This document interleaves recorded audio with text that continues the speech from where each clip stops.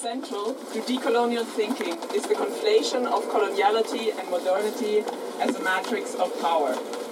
Coloniality/modernity are purposefully paired as the concepts that inhabit two sides of the same coin and continue to influence our present-day lives. The beginning of modernity is connected to 1492 and Columbus' so-called discovery of the Americas, the time when Europe started to see itself as Europe and a Western civilization deeply interconnected with the violence of colonialism was being developed. Coloniality/modernity means that racism, colonialism, and the consumption of lives are not aberrations of, but constitutive to modernity. There is no progress without violence and no development without poverty. Within this constellation, Europe produces and needs an alterity, Europe versus the other, in order to reaffirm itself and claim a superior position. This constellation of coloniality/modernity works on a material/institutional and symbolic level. A system of appropriation is established through the continued appropriation of land, for example, indigenous people's land, and of bodies, for example, slavery and forced labor, including sexual labor. This is accompanied by a system of representation in which ideas about reality, visibility, and world history are reproduced. This system of representation can be found in the museum and the university. They both function as pillars of Western knowledge and subjectivity. Decolonial thinking functions as a critique of the hegemony of Western imperialist thinking and its continuation of our current-day institutionalized life. It proposes epistemic disobedience by denouncing coloniality/modernity, which has informed and organized our lives, and by opening up a space of thinking and being that reaches beyond this closed matrix of power. Decoloniality, then, appears in between modernity/coloniality as an opening, as a possibility of overcoming their completeness. It means that there is an alternative to modernity, which starts by revealing and showing modernity as a locality, posing as a global design with universal pretenses. How can we move beyond a singular notion of the truth? How can we unveil the erasures and negations that modernity/coloniality has produced? How can we have other conversations and realities? How can that which is suppressed re-emerge? These are decolonial questions. They propose an existence that has a different relationship with time and space, a different temporality from the one that modernity offers. Instead, a decoloniality of aesthetics, knowledge, and being is proposed. And I will keep the microphone. The book situation actually goes now. I would like to introduce Nancy Jouwe, who's sitting here next to me. She is a cultural historian who is working on the crossroads of transnational movement. Yes. And she's also project leader of Mapping Slavery, that we will hear in a bit more about it. And she is taking us today on the Ghost tour. Thanks, Nancy, to be with us. Okay. Hi, everyone. This is so weird. First of all, you're all eating. And then second of all, this is actually the first time we're doing a boat tour in this way, right? So that's kind of exciting. Say hi to our Captain Theo, by the way. We're going to do this in 60 minutes, and we have a lot of stuff to, cover, basically. Yes? So, and the third thing, which is really weird, is that your own words are given back to you through speech. Sounds kind of heavy stuff. So I want to break it down a little bit in this tour. And I was asked to sort of talk about both institutions, unlearning, but also I'm giving tours in Utrecht on the history of slavery, so the traces of slavery in this city and how it's localized and sort of embodied and ingrained in the buildings and in the history of the city. And in that way, I hope to also make this notion of both, the matrix of power, coloniality, modernity, but also the decolonial option. I want to give it hands and feet through this tour. And since you're all, if you have questions, remarks, or anything, just raise your hand, because I hate hearing myself all the time. So let's make this an interactive conversation of sorts. But yeah, I know I'm holding the mic. So okay, so we're going pretty fast actually at the single. Any Utrecht people in the room who's Utrecht based? All right. Utrecht represents. Dutch people who are who would consider themselves Dutch. Okay. All right.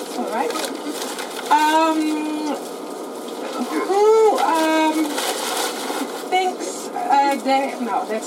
that's a stupid question. Never mind. No, it's okay. Well, you what? Yeah, I know. I always say this to my students. No, I want to start talking about what we're doing here. Actually, where we just came after, we sort of passed the museum, the Central Museum of Utrecht. And it's one of our largest museums. It's a mixture of an art museum, cultural history museum, and they had a exhibition called Beyond the Dutch 10 years ago. And so that's one of the case studies I'm writing about in my article, because I think it was one of the first times that they actually engaged in such a intense way with colonial history, but this needs to be researched, actually, this thesis of mine right now. But yeah, so they did an exhibition on it, and it was interesting to see how the curator that did that exhibition really had to defend her choice because of the existing ideas within her team on the notion of Indonesian visual artists, yes or no, being able to produce strong qualitative artwork. So this is 10 years ago. We're talking 10 years ago. And the other thing is that when they did, and they invited all these super exciting artists and their work, so dead and alive, so to speak. When they did that, there was a really interesting array of works. But then again, they did not engage in a conversation about them being an institution. So being, in a way, a material expression of coloniality, modernity. Because you could say both academia, right, the university, and museums are very strongholds, you could say, of this option of this coloniality, this notion of coloniality and modernity. So very literally, who is canonized within these notions of modernity and who's excluded, there are very, very clear boundaries. And I think only the last sort of 10 years that has been criticized more strongly, in part by black activists such as Simone Zeefuik here in the Netherlands, who started this, a couple of initiatives actually, Rewrite the Institute, hashtag Rewrite the Institute, look it up, and hashtag Decolonize the Museum, where she started a very critical conversation / intervention with museums as these strongholds of representation of modernity, so to speak. So I'm trying to, in my piece, also to explain in a vignette how even when there is this wonderful curator doing great stuff, and there's this wonderful visual artist at display in a museum, these spaces can still be very violent contact zones for people like me when I roam through those rooms. So, and for people within the cultural sector to become aware of that takes a long time, right? So it's a very difficult, very hard notion in a way to cut through. But then again, we're talking about 5 centuries of thinking, right? And also the material conditions surrounding that, which is colonialism, right? Okay, so let me see where we are now. Yeah, so we're actually... Dat is de nieuwe gracht, toch daarachter, of niet? Of zit er al verder? Die komt nog. Oh, die komt nog? Oh, okay. So that's one thing that I wanted to share with you, which is really related to my piece in the book. But I'm also, and Annette already told you, project leader of a research project called Mapping Slavery, where we, as a team, actually try to really describe literally what locations in Netherlands are there and how they are connected to a Dutch history of slavery. And so in a way, we really feel that it is important to make that history tangible, because up till the year 2000, one can say that in the Netherlands we were taught that slavery was an American problem and not so much a Dutch thing, right? No, yeah, you're laughing, but it's true. This was taught in school. And so yes, the educational system again is, material sort of expression of that same coloniality, modernity matrix of power, you could say, if you want to frame it all in that way. So you really have to push through that, and a lot of school teachers actually know very, very little still about this history. So this morning I gave a lecture to 17, 18-year-olds who are still in high school. And we basically asked them beforehand how they thought about this history. And it's interesting to see that some of them have been taught now quite a lot, and others not so much at all. But all of them really feel strong about, why don't we know something about this? And up to now in academia, in the Dutch academia, you have Dutch history and you have colonial history plus the history of slavery, right? They're not thought out in unison. So they're two different things, which basically means that slavery history is not seen as Dutch history. That's a problem.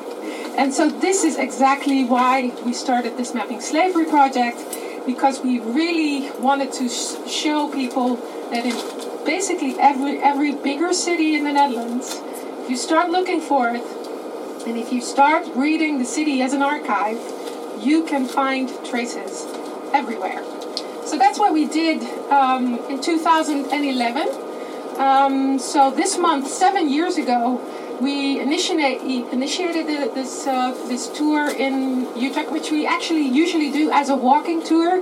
But when Casco told me, like, oh, well, there's 60, 70 people coming, I thought, well, let's then take a boat tour instead, because it'll be a little bit difficult otherwise. So, but this is the guide that my colleague, historian Esther Captain, wrote.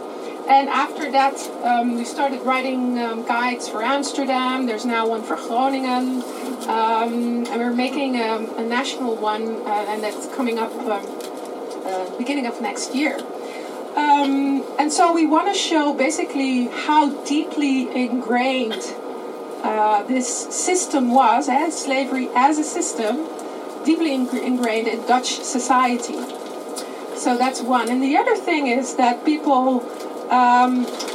as opposed to the US, slavery on this soil was forbidden, right? So once people entered the Netherlands who were actually enslaved in the colonies, officially weren't supposed to be enslaved anymore.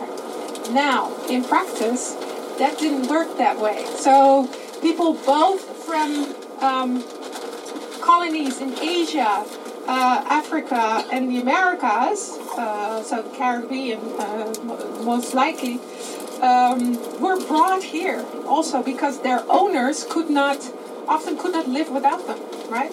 Because they were taking care of their babies or the household, or she was too pretty to leave behind, there are all these reasons. And so officially coming here, they would become servants, but in practice, not necessarily so, right? And so every city also did that differently. So what the judicial position was of those people is also very difficult to really find out. So that's another thing. And also, really big decisions were made. So okay, we didn't have slave markets here. Okay, we didn't have plantations, that kind of thing. But really important political decisions were definitely made here in Utrecht also, but other cities as well. And we'll come to an example of that in the tour near the end, or the second half at least. And so another institutional system of sorts is, of course, the church. And again, the church was a very, very important, well, you could say an important player in this debate. Now, usually historians usually say it's only in the end of the 18th century that the Netherlands really started to discuss what they should do with this thing called slavery, and then a debate started. But actually, that's not necessarily true. Already in the 17th century, people were debating if they should engage with slavery, yes or no. And in the beginning of the 17th century, the Dutch were not. But then, business took over. Business opportunities, I would say, took over. And then the Protestants were like, okay, well, let's do it anyway. So, but there were preachers, question or remark? No, a remark. I know that it was Kaptein. That's a man. And he was also very important in that history, and also that the Protestant church, the Calvinism, was very important in it. Is that true, or just asking? Yeah. No, that's exactly what I wanted to tell you. Yeah. So in the beginning of the 17th century, it was the case that Dutch Protestants, this was a predominant Protestant republic, although there were both Catholics and Protestants here. And it supposedly a religious safe haven, right? Hence the word tolerance came into being because of the religious tolerance of the Netherlands, right? Right? Right? And so people in the 1640s, for instance, 1630s and 1640s shifted gear because one of our local pirates called Piet Hein had captured the Silver Fleet, which was, a shitload of money basically from the Spanish. And then we could conquer Brazil and take over in Brazil, or parts of it. And then suddenly slavery seemed very attractive because, well, one needs cheap labor, right? And so there's this system, and why shouldn't we get engaged as well? Because, of course, it was already the Spanish and the Portuguese who had started the system in a sense, right? So one can say that that's also when this debate started to become discussed on the pulpit. So there was this preacher called Hondius who lived in the beautiful little city of Hoorn, which is in the western side in North Holland, and it was a VOC town. So the East India Company had a seat there, right? You had the East India Company and the West India Company, and both were engaged in enslavement of people.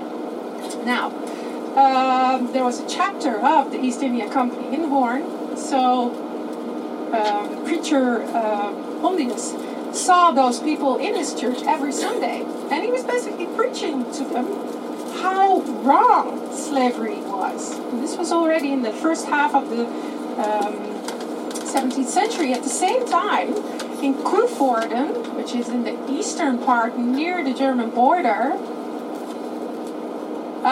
there was this preacher called, or reverend called Picard, who actually used the story from the Bible of the people of Kham to basically say that black people were of a lesser kind, so it was okay to enslave them. So, and this is actually, I think he said that in the 1640s, and for 2 centuries, proponents of slavery have used this to defend the choice to enslave. So, again, an institution, in this case a religious institution, that has been deeply,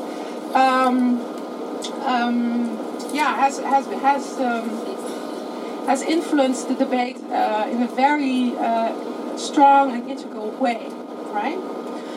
This is also when if you ask me where do you get your sources from? Well, a lot of times from church sources. So we've, in 2017, we published a book called Dutch New York Histories, where we engaged in the Dutch history of New Amsterdam, right? Yeah, you recognize this? Why? We were just talking about New Amsterdam. About New Amsterdam. Exactly. Oh, sorry. So yes, New Amsterdam, and that was early 17th century. And this is actually also the time where the Dutch brought in enslaved people to North America, right? So the Dutch were among the first to actually do that. And so, and usually the enslaved people there worked at farms, as farmhands, so there were not these big plantations yet, as we can see later. But both New York was a hub for slavery at a certain point in time, but it was definitely the Dutch who had a really important... So I don't know if any of you know Sojourner Truth. Yes. Yeah? Yes. How do you know her? What about her? What's she famous for? You could call her a feminist avant la lettre, before the word was... She's sort of seen as the foremother of intersectional thinking. Her slogan, "Ain't I a Woman," is very famous. She was an abolitionist. And one can say also a feminist. So she's very, very, very famous, definitely in the US, but also anyone engaging in gender studies knows Sojourner Truth, right? Well, the first 9 years of her life, she spoke Dutch. Why? Because, she had Dutch owners.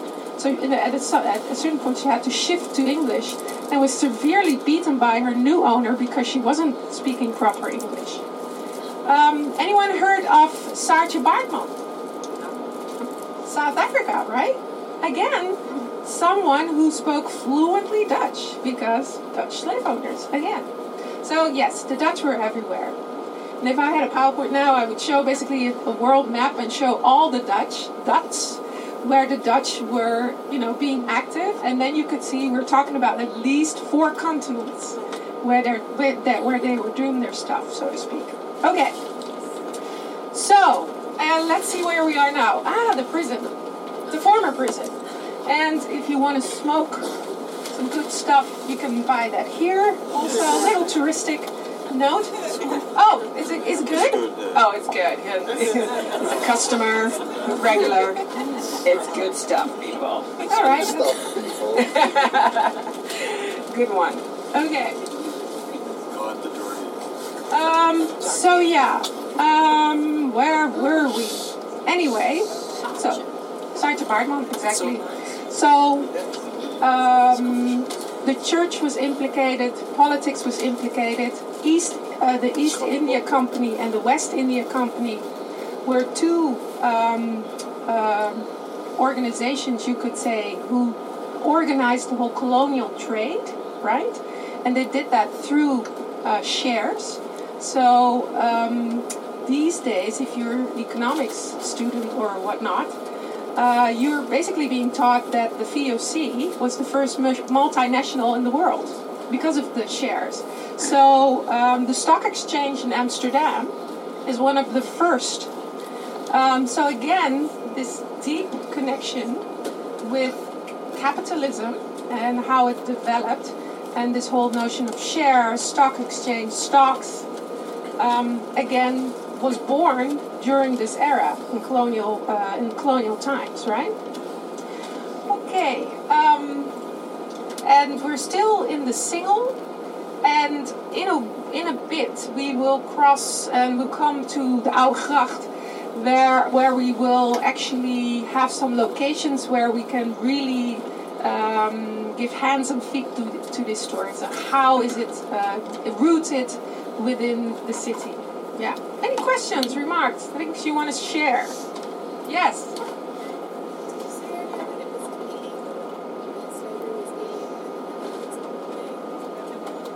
Can anyone pass it through? She asked if slavery was illegal in the Netherlands. She heard that right. Oh yeah. So the question is, was slavery illegal in the Netherlands? So officially, yes. In practice, not so much. So per city, people were treating that notion differently also, and per era. So people didn't have any proper laws in motion necessarily at the beginning, but at a point, they started to more and more try and regulate it, because they also saw that a lot of people were bringing their enslaved servants to the Netherlands. So, but again, I mean, I'm not anyone with a law degree here in the room, or no, of course not. You're all, of course not. Of course not. We're all in the arts, Jesus. But I actually really love working interdisciplinary, especially on this theme. Because it's not just historians who are interesting for this, but also archaeologists, and definitely also law people. Because actually a lot of our sources we get not just from religious sources or books from the church. Why do we know that? Why do we need that, by the way? Because people often were being baptized at some point. It was like a rite of passage to become humanized also, by the way, right? But other things, where do enslaved people actually come to the surface? A lot of the times also in police reports or in birth certificates or acts of death, or in someone leaving after passing, leaving money to their servant because they had served them so well for so long. So it's not necessarily the case that they always were immensely treated badly, and that's not necessarily what also the case. But nonetheless, their position was, of course, very dire.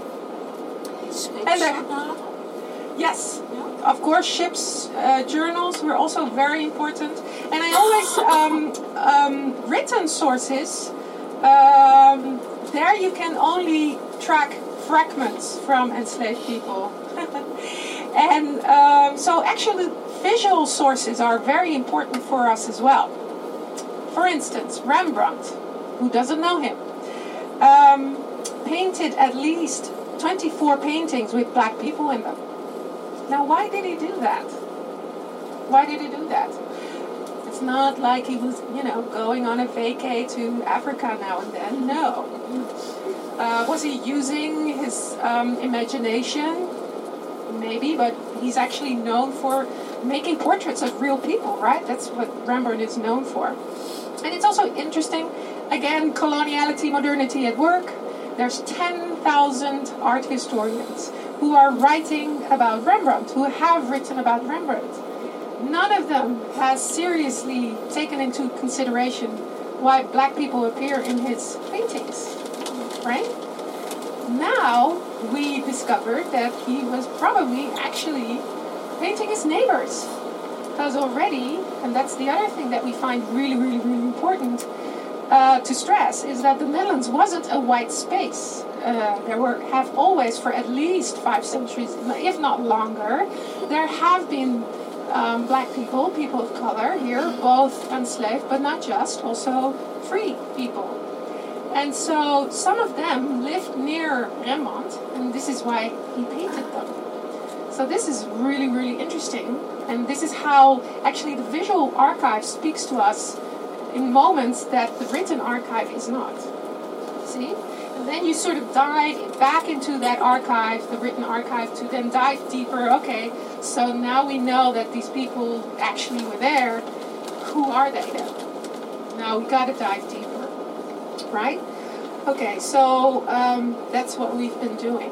And we're almost getting to the start of the Oudegracht, right? Theo, how are we doing? Yeah, about 300 meters. That we are. Yeah. 300 meters? 300 meters. Brilliant. Another question, remarks, sharing that you want to do here.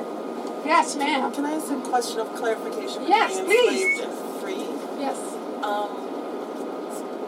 And this was 5 centuries. I'm having a hard time with the American history, understanding Got it. the length of your history. Right. Yeah, we're living in different temporalities here. Yeah, Yes. it's hard. So what were the relations between those that were free and those that were enslaved? And was there solidarity in between, or was class the distinguishing marker rather than racial This is markers? a typically American question, I think. No, which doesn't mean I'm not dissing you at all. But that's your context. That's your context. No. So there's a question here about, so what was the relationship between enslaved and free black people? Was there a class distinction going on, etc., etc.? Now, that's something that we can research when there's larger groups of them at the same time. And that's difficult to discern in a Dutch context. We basically don't know. But But in the case of Amsterdam and that community, we now know that at least there were more than 100 or 150, and for you that's a very low number. For us it's huge. It's huge already. But in this group of black people, 17th century, beginning of 17th century, right? So 5 centuries ago. Am I counting right? 4 centuries ago. So we're talking here about both free and enslaved people. So what we can gather from that probably is that they helped each other also. Predominantly living in the Jewish sector of Amsterdam. Here in Utrecht, we're talking about individuals living here and there. So to speak of a community of sorts is very difficult. And in a way, you can still see that because Utrecht today is still quite a white city. Right? Only in the center. Oh, only in the center. Yeah, of course. Yeah. But there's not a very large black community living here. Another question. Yes. Can you find traces of blacks that went to schools or universities and got degrees? Can you find traces of black people going to universities, mostly in Leiden? So there's now tip for those of you who are this is only for Dutch-speaking people though, unfortunately. But there's an open access digital publication of traces of slavery in Leiden. And many traces are connected to the university, actually. So yeah. Actually, I think the first black dean ever was also from the university in Leiden before World War II, who was sadly passed away just after the war, during the war. Theo has to show his steering abilities right here. Yeah. While we're making a turn to go up to the Oudegracht. And now it becomes interesting, because here and there I hope Theo can also stop, because I want you to have some, look here and there. What's that? Oh no, sorry. Oh, okay. All right. So,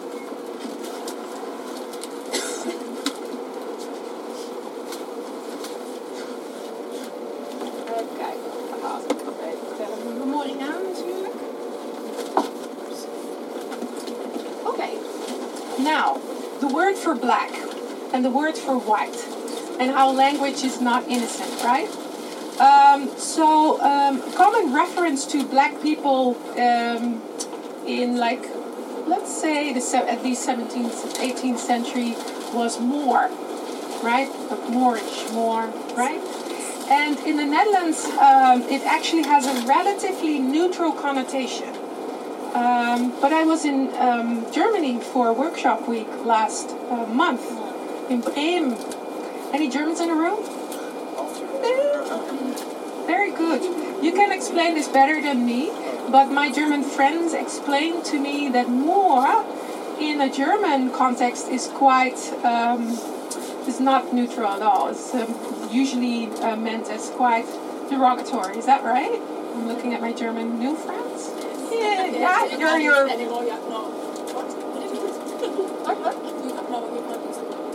can't use the word in Germany. But since we're not in Germany, I mean, really, in the context of the Netherlands, Moor is not contested at all. It's quite actually a neutral term, which black people also use as a proper historic term, which is interesting, right? Because how do these histories then develop per place? And of course, the Germans are champions in having to, come to terms with these notions of racism. Okay, blah blah blah blah. Wait, where are we? Gaat gewoon veel te hard.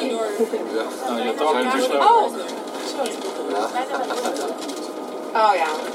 We've already passed it, but just earlier, at number 18, you could see at the top the Moriaan, which was it's a house already number 18, so it's up there.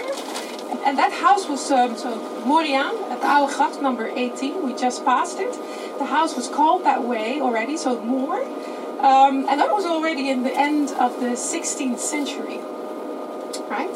So there's reference to, and so it was really the Spanish word negros, which introduced sort of the use of the N-word both in the Netherlands and other places, and this is why that word is very much connected also to enslavement and people of a lesser kind, so to speak. All these notions. So language always has a level of denotation, so a literal meaning, and connotation. So what we connect to it as a meaning. So those are two different layers, and so this is why language has now become also so contested when we talk about these histories, and this is very important to remember when we talk about this. Okay, other questions or remarks or sharings you want to do?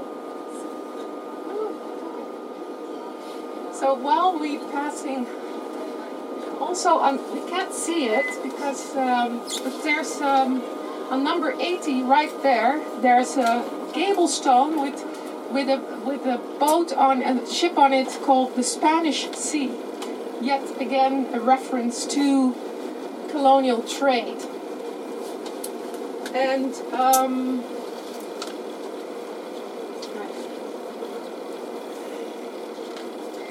in a minute we will come at a crossroads of three different stories that I want to tell.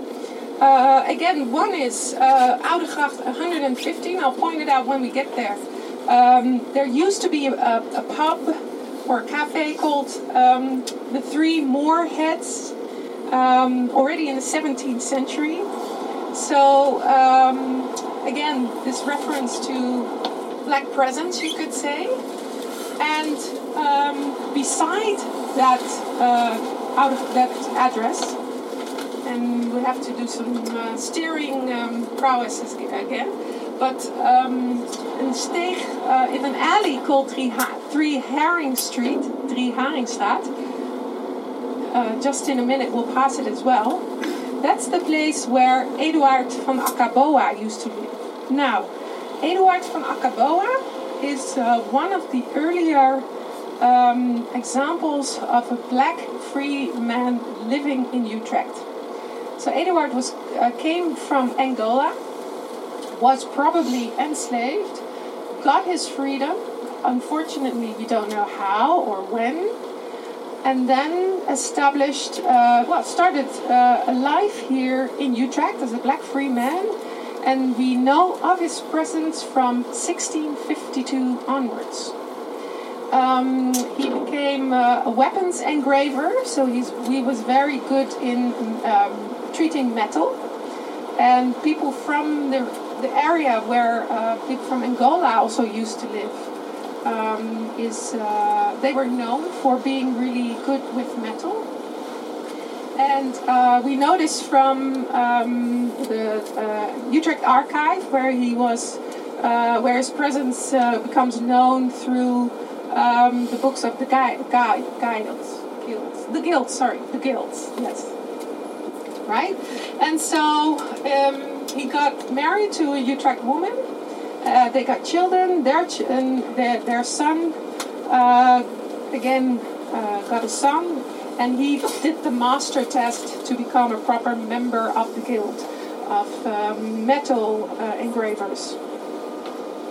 So that's just one example of early black presence and early free black presence.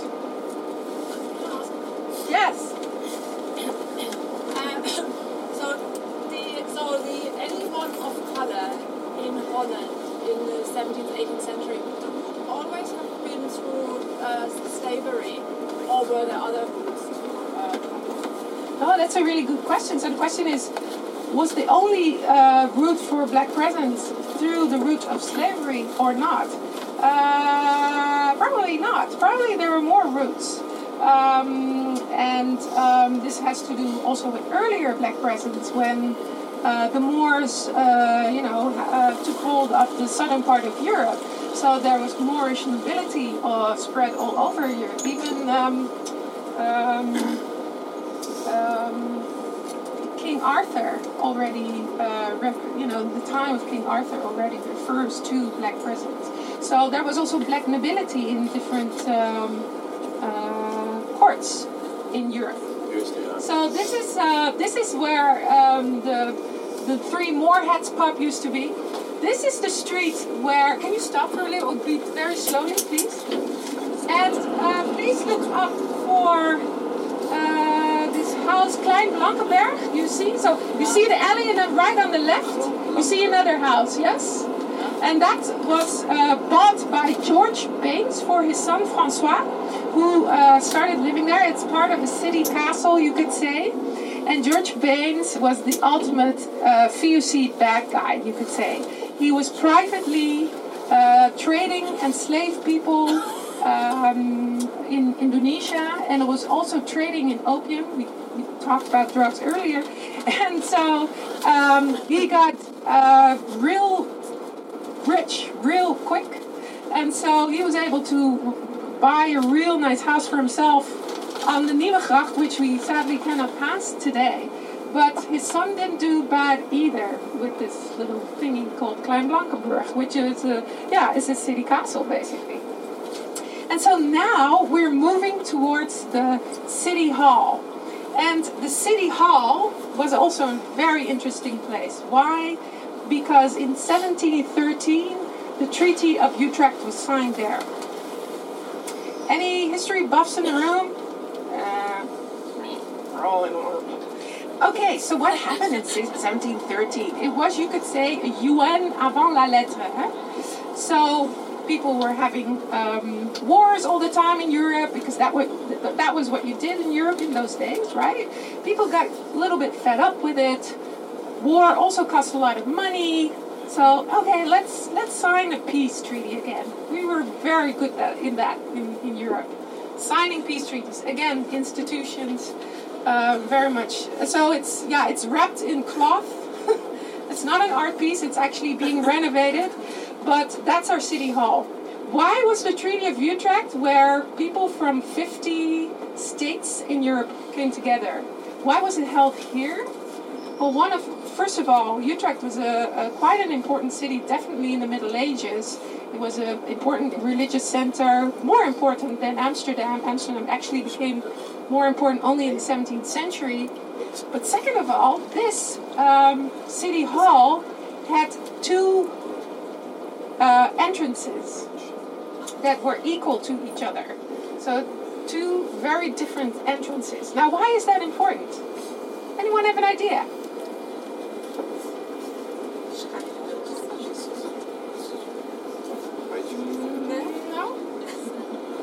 Racially, with the service or something? No, actually the opposite. Okay. This is all the diplomats coming in, right? From all of Europe. All coming in. So the two opposing parties should not have to come in after each other, right? So they had to enter simultaneously. Yeah, these are the little things that are hugely important. Now, what has it got to do with the history of slavery? A lot. Because one of the really important points of negotiation was the asiento de negros. Any Spanish people in the room? See? Do you know what the asiento de negros is? No? I understand the words. But yes. Yeah. So how would you explain asiento as a word? It's a sit. It's a sit. It's a chair. It's a place to sit.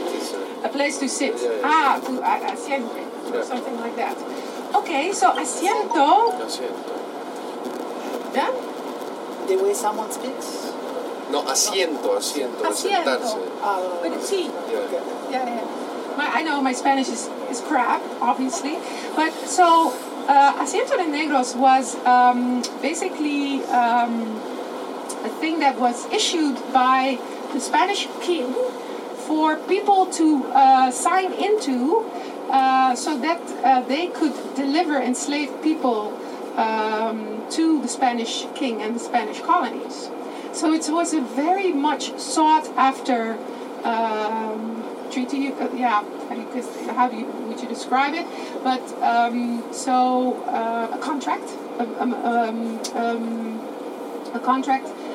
individual contract that gave you basically the sole right to trade enslaved people to the king.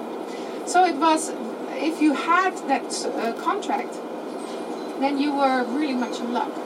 And so the WIC had, for a long time, had contracts of the kind, but during the Asiento de Negros, as one of the things to negotiate on, the English got it.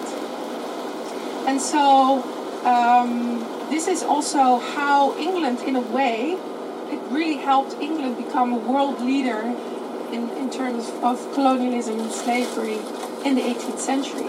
Whereas you could say in the 17th century, especially part of the second half, it was the Dutch who were so-called market leaders in trading enslaved people, right? So this is important to know. So there was a huge shift in power balance, colonial power balance after 1713, and this was due to the Treaty of Utrecht. How does that play out in the history books? The Dutch usually don't know about the Treaty of Utrecht because they got a bad deal, and the English know a great deal about the Treaty of Utrecht. School kids get it in school because the English got a good deal out of it. This is how it works, people.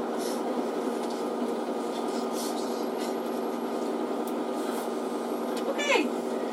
Questions, remarks, sharings. How many, okay, let's test the room. So how many of you have had, that you know of, proper education on slavery in high school? Yeah? 1, 2? 1, 2. Really? Oh, no? Okay. Tell me, German friend, what you were taught. What do you remember? Oh, you're both.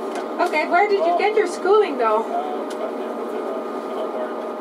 Okay, Rotterdam. Okay.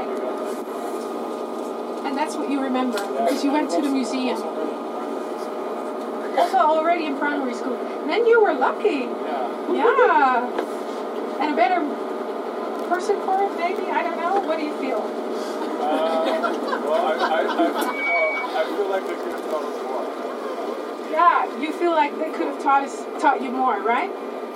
And I'm kind of guessing your schooling was American-based, so yeah, I did this test one with the American students, asking them how many hours would you say you got in high school relating to the history of slavery, and if you would calculate that.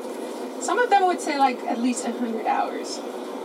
How would you calculate that? And only in high school? Well, it's just family history. Sure. So yeah. How do you know what you know? Right. Well, so it wasn't family. It Not in wasn't school? necessarily through school. It's through genealogies, family, the relationship to the land. So through family history, you got to know this. Yeah. Which is another interesting thing, because I've not researched this, but just asked some friends from Surinamese descent here in the Netherlands, like, is the story of slavery, has this been passed on through your family? And this is Afro-Surinamese people, right, that I'm asking.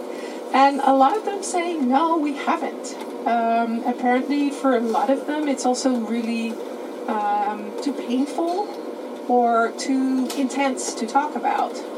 I would add, though, that I've never thought about a European context. That's just not our narrative.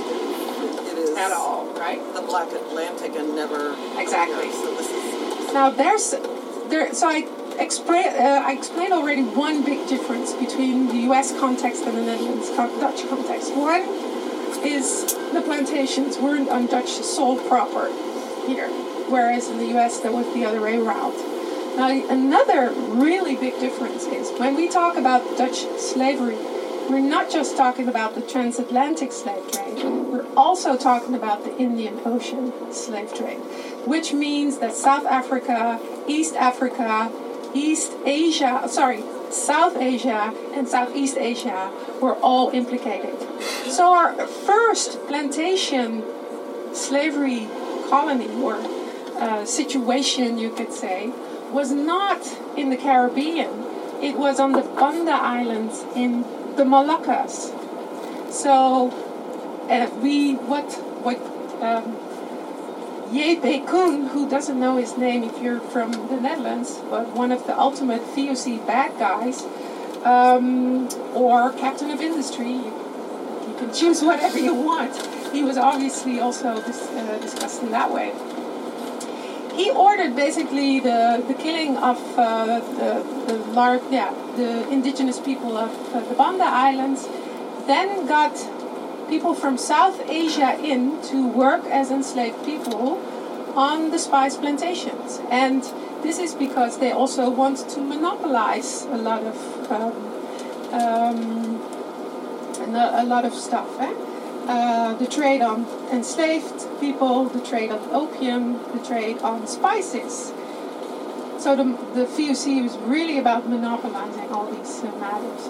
So this is where our first plantation economy with enslaved labor started, 1621 and later on in Southeast Asia, and only later on in the Dutch Caribbean. And we obviously became known for, especially Suriname, as a plantation economy where hundreds of plantations were installed, and where the cruelest, apparently, slave masters ruled, as story would have it. This is how we know our plantation economies, but actually it started somewhere else. So there was 4 continents implicated in this story, and this is very important to tell, because that makes it very, very different from the U.S. context also. Another thing, and then I'll come to you, earlier this year I was invited to Tulane Law to speak on these matters, and also the notion of reparations was discussed. And so the convener really was flabbergasted about the fact that it also in a Dutch context people were compensated for the loss of their enslaved people in 1863. He thought it was only happening in the U.S., but actually many people in the Netherlands were compensated for the loss of their enslaved after slavery was abolished in 1863. Right? We actually made a map because we love to make maps. We actually made a map of people living in the canal area of Amsterdam who were compensated. 2 hands. Then one here and then up to you. Is that okay? You had a question? Yeah? No, I had a remark that with the spices, it's even like that the local regional identities like Friese nagelkaas, kruiken, they took in the spices, but they didn't took in the history or where they come from. But it's now in a way also owned as a kind of local ingredients. That is quite, and I do performances. Kruidennoten, pepernoten. This is all made by the stuff we eat during Santa Claus season. Yeah, we're right in it. This is all made out of spices of from over there, right? So we have still a saying like a peppered bill, like something peperduur. All these expressions refer to that notion. So in a way, the gold of the 17th century really was the spices. There was a question in the back or a remark. Yes, ma'am.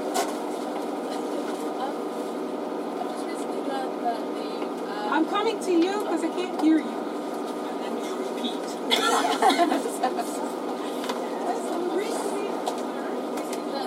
Just think you're in the sauna, then it's okay.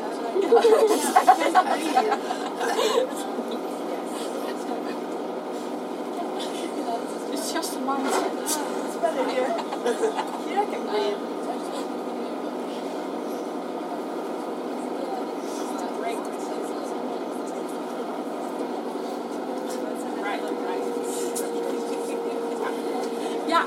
Yeah, you got it?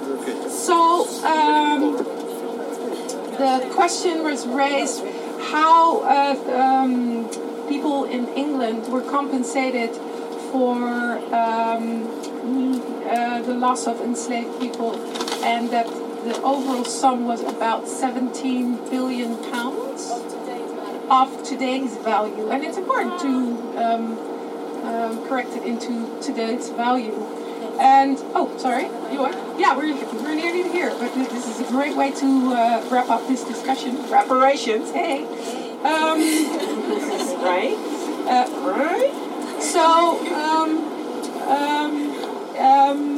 actually, there's not a lot of people working on this issue in a Dutch context. Armand Zunder is a Surinamese researcher who has actually calculated it. He has the numbers, and so there are people who have have done numbers on this, but I would say very similar to the abolitionist movement here and in England. In England you have a really strong grassroots reparations movement, whereas here in the Netherlands there isn't one, I would say, not a strong movement. I mean, there's individuals like Beryl Pietman who've been working on this issue for many years already. But, there's a lot of stuff we have to handle still. I mean, Black Pete is still there, right? There's a lot of other stuff that we still need to handle. So I think a lot of people are still also very afraid to actually put the reparations issue to the fore in a Dutch context. Because of the repercussions, in a way. Whereas if we could look at I was part of a research group that looked into the Jewish reparations cases in the Netherlands, and they were very successful in the year 2000. So that's interesting. So there is a benchmark for reparations, not necessarily colonialism. And actually it was a single man together with a single human rights lawyer who got the Dutch state for the first time to publicly apologize for colonial atrocities. And that was only I don't know, when was that? I think it was 7 years ago. And I think we're here, so I want to thank you.